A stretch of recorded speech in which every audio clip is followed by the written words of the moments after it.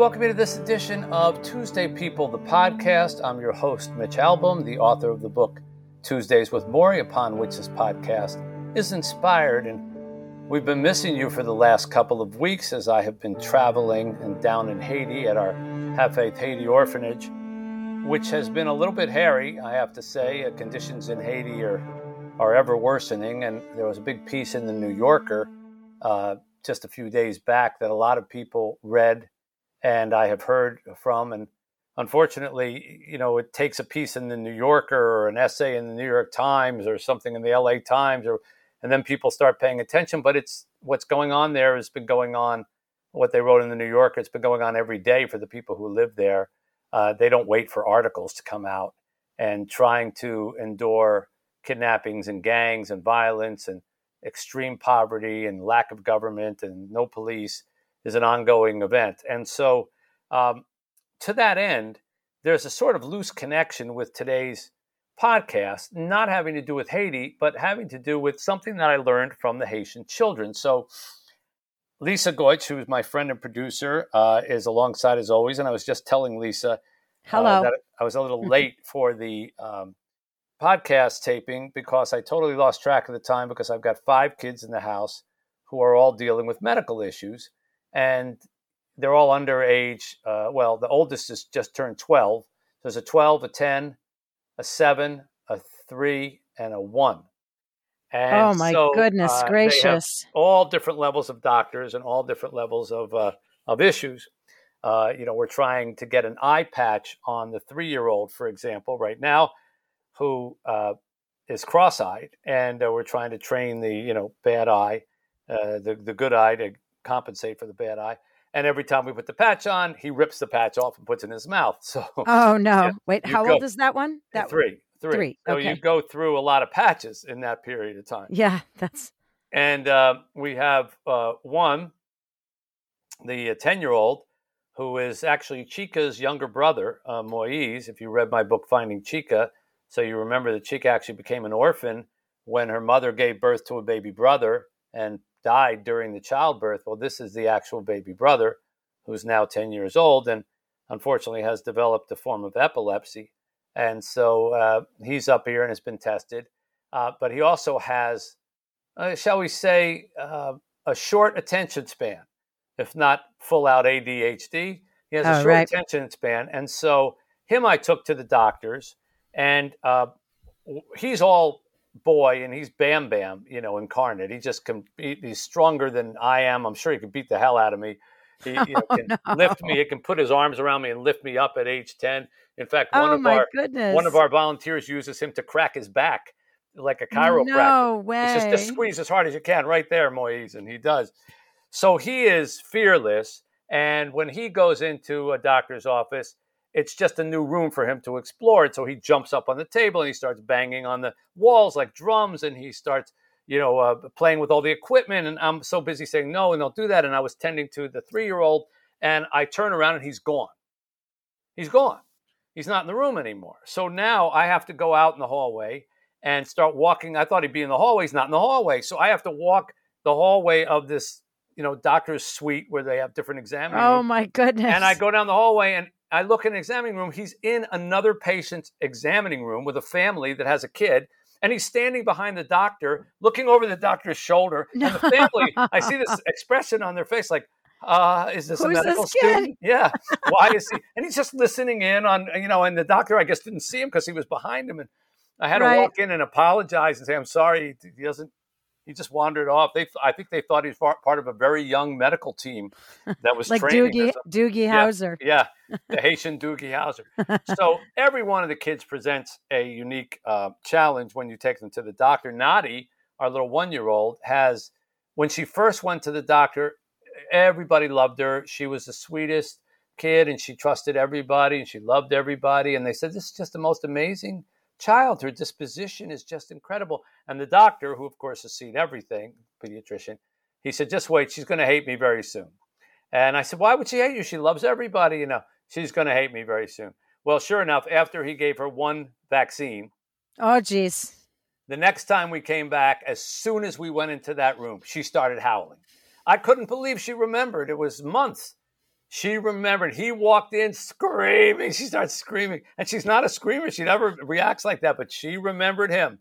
And so now Jeez. that has turned into, a big challenge to get there. And all.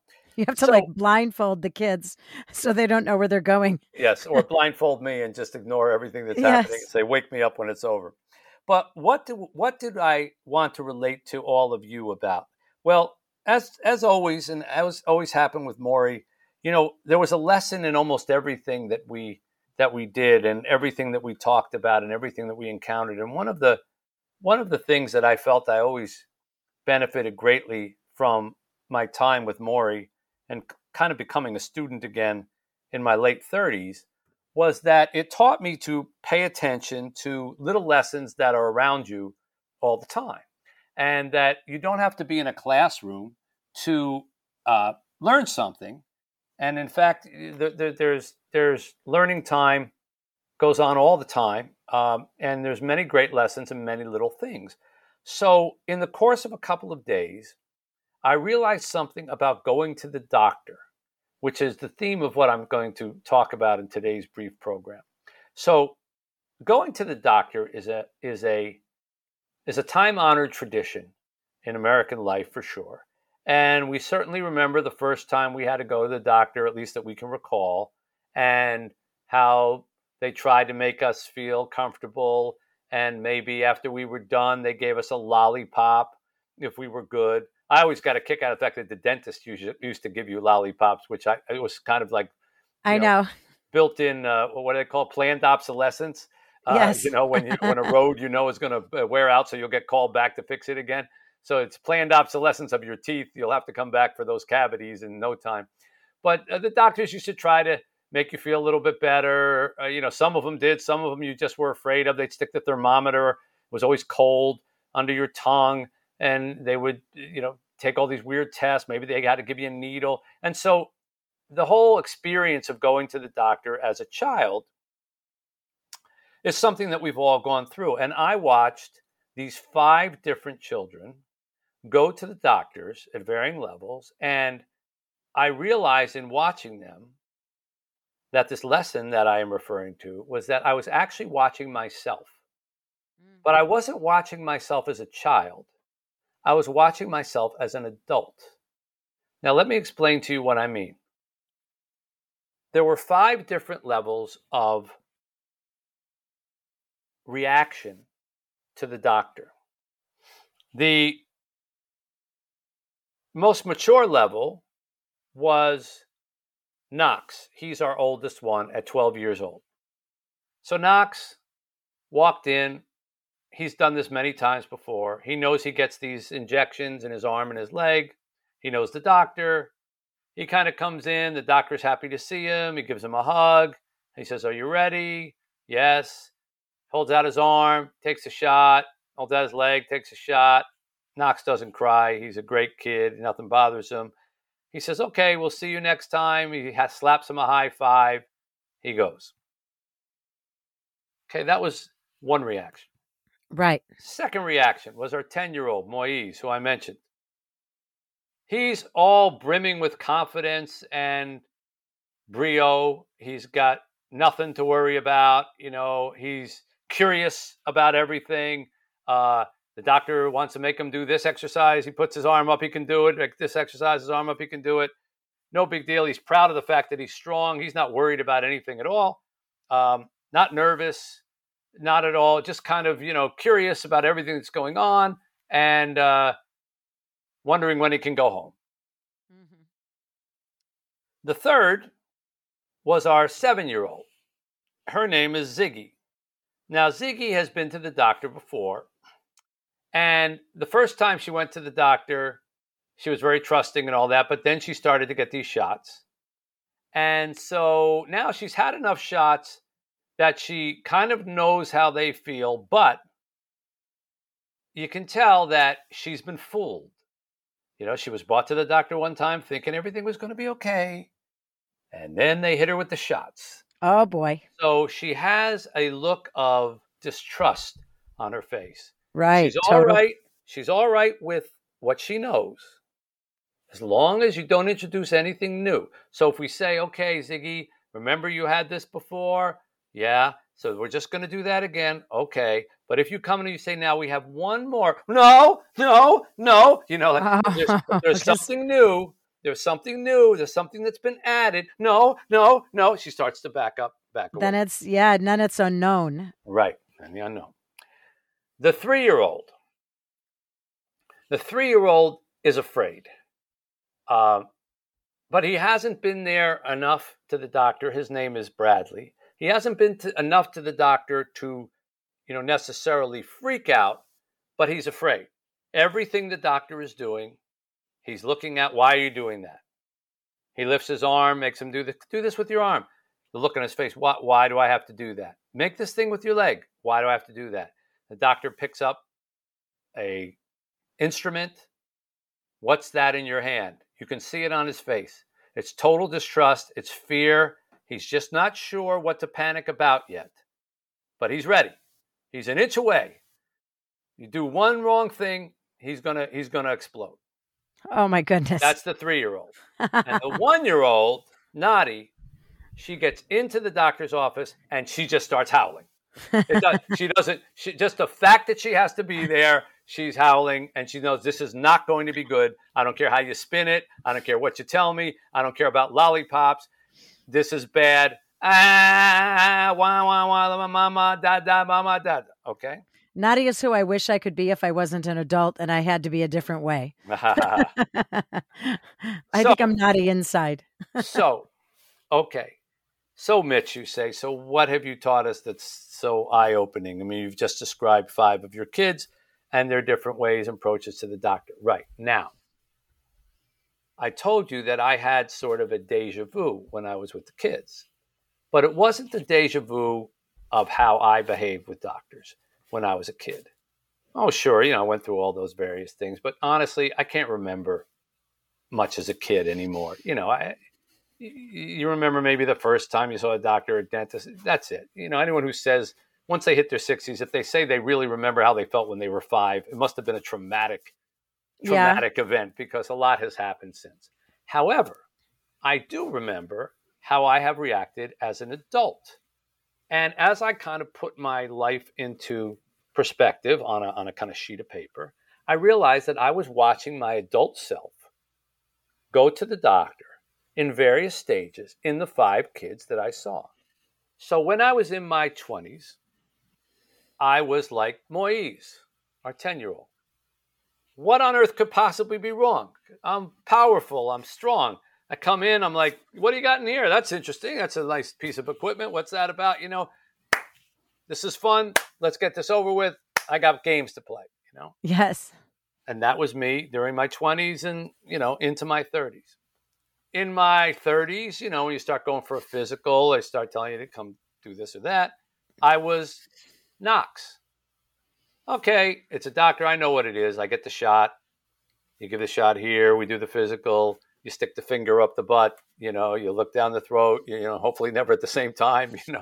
I get this test. I got my blood test. My blood test is going to be fine. I know what it is or whatever. Okay, high five. See you next year. Get out of here. I'm Knox. Okay, that's my 30s. And I get into my 40s.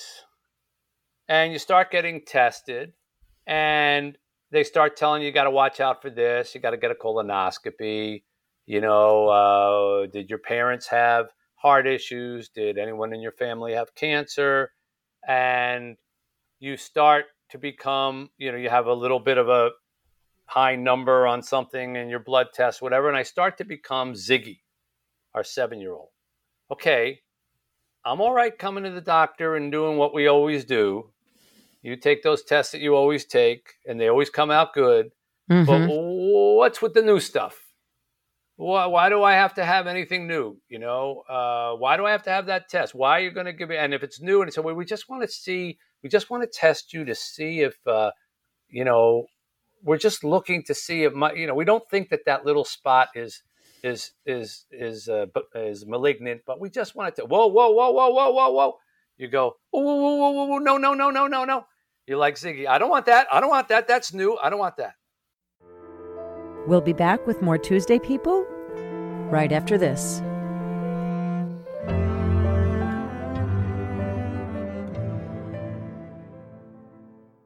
Hey, all you true crime fans, this is Mike Ferguson. And this is Mike Morphy. And we'd like to invite you to listen to our podcast, Criminology. Launched in 2017, we've covered a variety of strange cases from murders to missing persons. Some of the cases are ones you may not have heard of. Other cases we cover are some of the most historic in true crime. There are 200 episodes of Criminology available to binge on right now, and new episodes come out every Saturday night. Subscribe to Criminology today, wherever you listen to your podcast.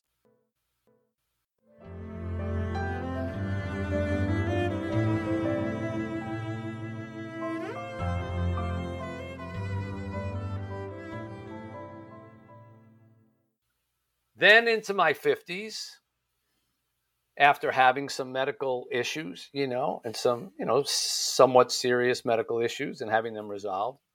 Now, in my 50s, I became like Bradley, the 3-year-old. Everything makes me suspicious. I'm just waiting. I go in. Why are we doing this test? What did it say? Well, is that better than last time? Well, what do you mean the numbers are high? Why are the numbers high? Well, how bad is high? Well, what do you mean we come back in 6 months? Why do I have to come back in 6 months? What did that MRI say that they were, should return in a year? Why do I have to return in a year? There was a question about everything. Everything was on the verge of fear. Yeah. And then finally, get into your 60s, now I'm becoming more and more like Nadi. If I hear from a doctor, I just want to cry because it can't be good. There's got to be something bad. And I suspect that that's how I'm going to be now from now until my last days. Oh, nothing's going to be good about going to doctors. Doctors are going to scare me. And I'm going to always think, something bad is going to happen when I go into that doctor's office. They're going to tell me something. They're going to reveal something. I'm going to say something. And it's going to be bad. So let's start crying now, Yeah. Like Nadi. Let me just cry now ahead of time. Because you think about it. When a child like that cries, bursts into tears, and nothing has happened, what is it that she's actually doing? She's not crying because of something the doctor has done to her. She's crying because of what she thinks is going to happen. She is lamenting what she thinks is about to happen. And I have become that way too. I have started anticipating trouble with every doctor's appointment. Even if it's a physical that's just scheduled, I'm saying when this blood work comes back, they're going to find something. If it's a colonoscopy that's scheduled, I'm so nervous until I get the report that, everything was okay. The assumption is like Nadi's assumption.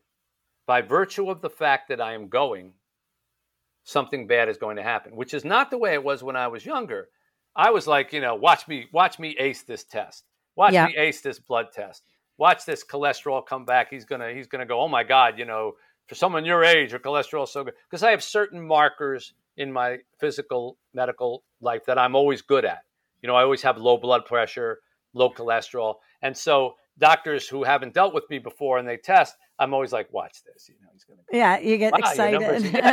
I'm gonna do well. But that's all gone now. Like now it's just something they're gonna find something bad. I don't want to go to a new doctor. I don't want to see, just like Nadi doesn't want to see that guy. I don't want to see a new face because they're going to tell me something bad. And it occurs to me that, we are sort of, as Maury once said to me, inside me is every age I've ever been. And when it's time for me to behave in a certain way, I can recall behaving that way because it's inside me. Now, he was saying it in a good way. Like, I know how to be a child when it's appropriate to be a child. I know how to be a empathetic, young adult when I have to talk to other young adults, but when it's time for me to be a patient, wise, 78-year-old man, I can be that too, because I have that too. But I think that also works against us. Inside us is sort of every fearful age that we've been as well. And you've heard about how when people get older, they revert. Yes, to childhood. Yes. Well, not necessarily all the way to childhood, but they revert to their trends. So if they tended to be grumpy grumpy middle-aged adult or whatever. When they're really old, they're going to be grumpier.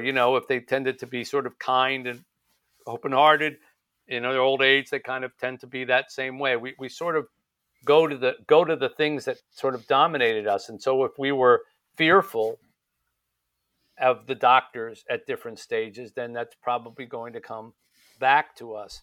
And so in watching these kids, I had this great education about how, wow, I've gone through every one of those stages as a child, and now I've gone through them as adult backwards. Yeah. I'm going backwards.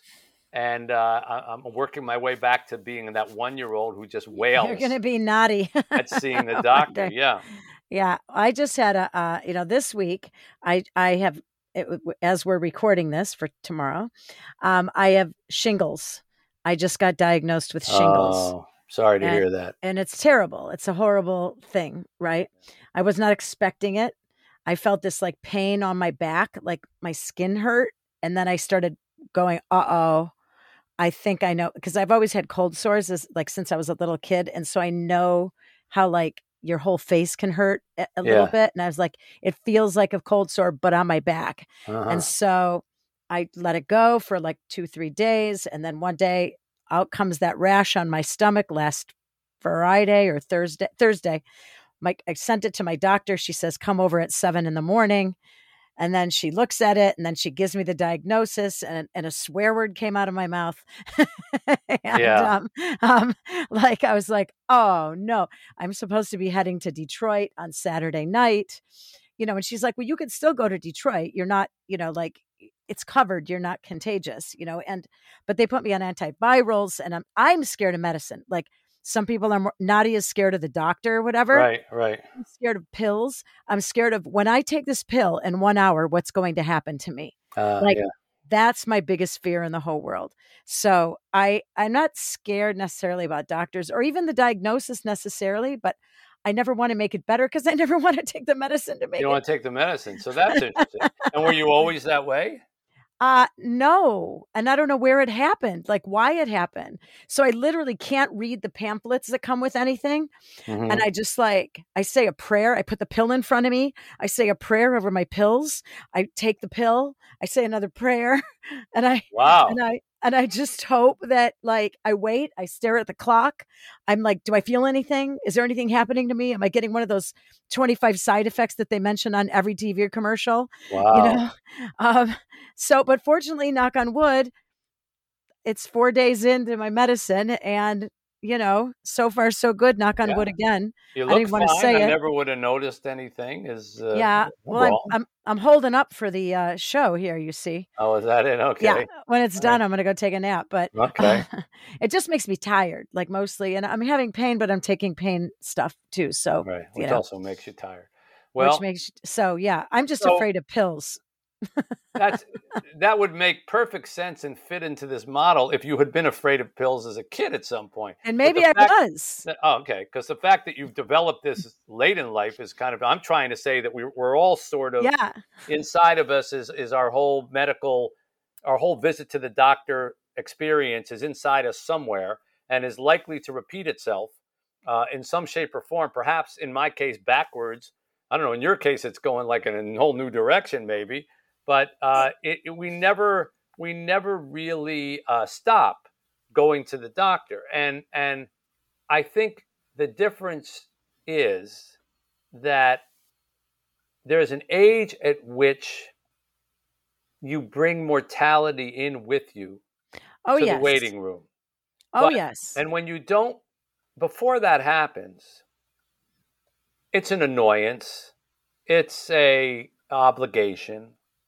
Maybe it's a chance to show off or get some curious questions answered, but it's not a worry because you don't think as a 20-year-old you're going to go to the doctor and they're going to tell you something that's going to say, your life could be shortened as a result of this, or even forever changed because you just don't think that that's going to happen when you're that age. But there's a certain age, and we've passed it, by which then when you go to the doctor, you're like, please, just no bad news. Please, no bad news. Please don't tell me something that, we saw something on we all live in fear of the bad diagnosis. And that's when, that's the difference between being in your 20s or 30s or being in your 50s, 60s, 70s, that when you go to the doctor, you live in fear of what they're going to say. When you're younger, you live in fear of what they're going to give you. So Nadi's afraid of a needle, and Knox is afraid of a needle. Ziggy's afraid of a needle. I'm not afraid of any needles. They can give me whatever they want. Give me a needle that'll make me better. I'm afraid of what they're going to tell me. And This is the difference. It becomes a mental thing about, don't tell me that I'm going to have to live with something for the rest of my life that's going to be difficult, or don't tell me that in a matter of years I'm likely to develop this or likely to develop that. That's what we're afraid of. Yes, but I'm kind of a naughty, right? Because I'm afraid of the pill. She's afraid of the needle. Yeah, you're a little bit more naughty. Yeah, you so are. It's a little straight up naughty. Thing. Yeah. But I remember, when I was in 4th grade, and this is why I wonder why I don't revert to this yet. Maybe I'm heading there. Maybe that's coming. But I broke my leg in the 4th grade, and this is before, it was the Wild West out there. When I was in the 4th grade, you go in, it wasn't like all fancy braces and stuff like that. The doctor literally took my leg in the thing. They put one of those tongue depressor things in my mouth. And then the guy just took my leg and spun it to crack it back into place. And then I had to still have a cast for 9 months, whatever, but it was a cast. Now they put like metal in your leg and you're walking in a month, right? I was out for 9 months. So, but I will never forget that pain. I will never forget screaming. I will never forget him like saying, "Don't cry. There's babies in the hospital." What? Well, I was a baby. Like I was a kid. Yeah. And he said to me, "Don't cry. There's babies in the hospital." What does that mean? Yeah, really. And so that lives with you though, right? Like, So now when I get a shot or something, I always hear, "Don't cry. There's babies in the hospital. Don't cry. Wow. Don't cry." How old were you? I was in 4th grade. So that's like 8? Yeah, you're about 8 years old. Wow. So you're still a little kid then, right? Right. Jeez. So I think that you're right, though, when you say that you're part of everything you ever were, because I think that's still in me. I don't want to complain. I don't want to say anything. And heaven forbid you scream in your room, because there's babies in the hospital. Don't cry. Like, that was such a weird thing to say to a kid. Well, the point is that our cycle with doctors and medication is already in us. And I guess it's up to us to sort of write a new chapter or say, well, I'm going to be different this way. And Maury had to make a stand on the steps of that building when he was diagnosed with ALS. And he said, "Oh, I'm not going to let this define me. I'm not going to let this define me. And, I can cry over it. I can be sad over it, but it's not going to define me. It's not going to make me who I am." And that, I think, is our ultimate weapon, that we can't protect against what may be coming down the pike medically, but we can protect against our dignity and our identity. And we can determine how much we're going to let whatever that is determine who we are. And Maury did not let ALS determine who he was. He used it to become a better version of himself.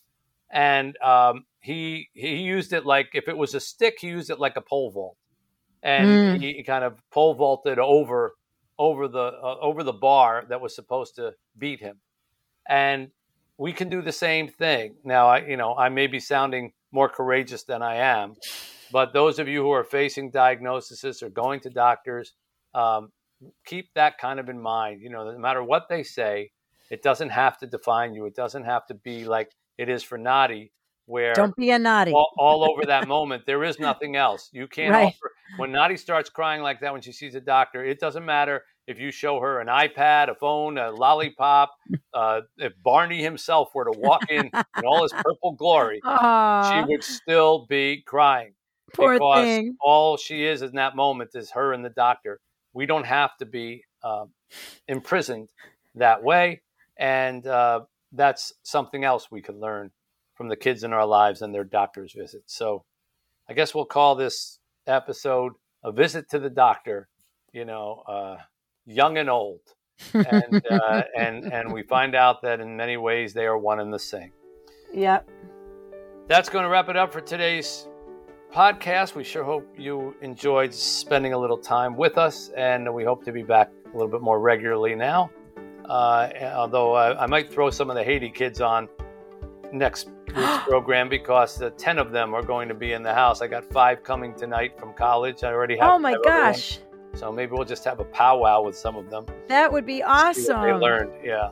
And that would be interesting. Oh, So, I would love that. Everybody would. Tuesdays with the Tuesdays Haitian with kids. Yes, with Haiti. There you go. Until we see you next week, Lisa Goich produces this program, and we thank her for that. Check out our website, WeTuesdayPeople.com on the web. And until then, this is Mitch Albom saying, see you next Tuesday. Thank you for listening to Tuesday People. To be part of our conversation, join the Tuesday People community at WeTuesdayPeople.com. Subscribe to our podcast so you don't miss an episode, and share it with your friends. We look forward to having you with us every Tuesday because, after all, we're Tuesday People.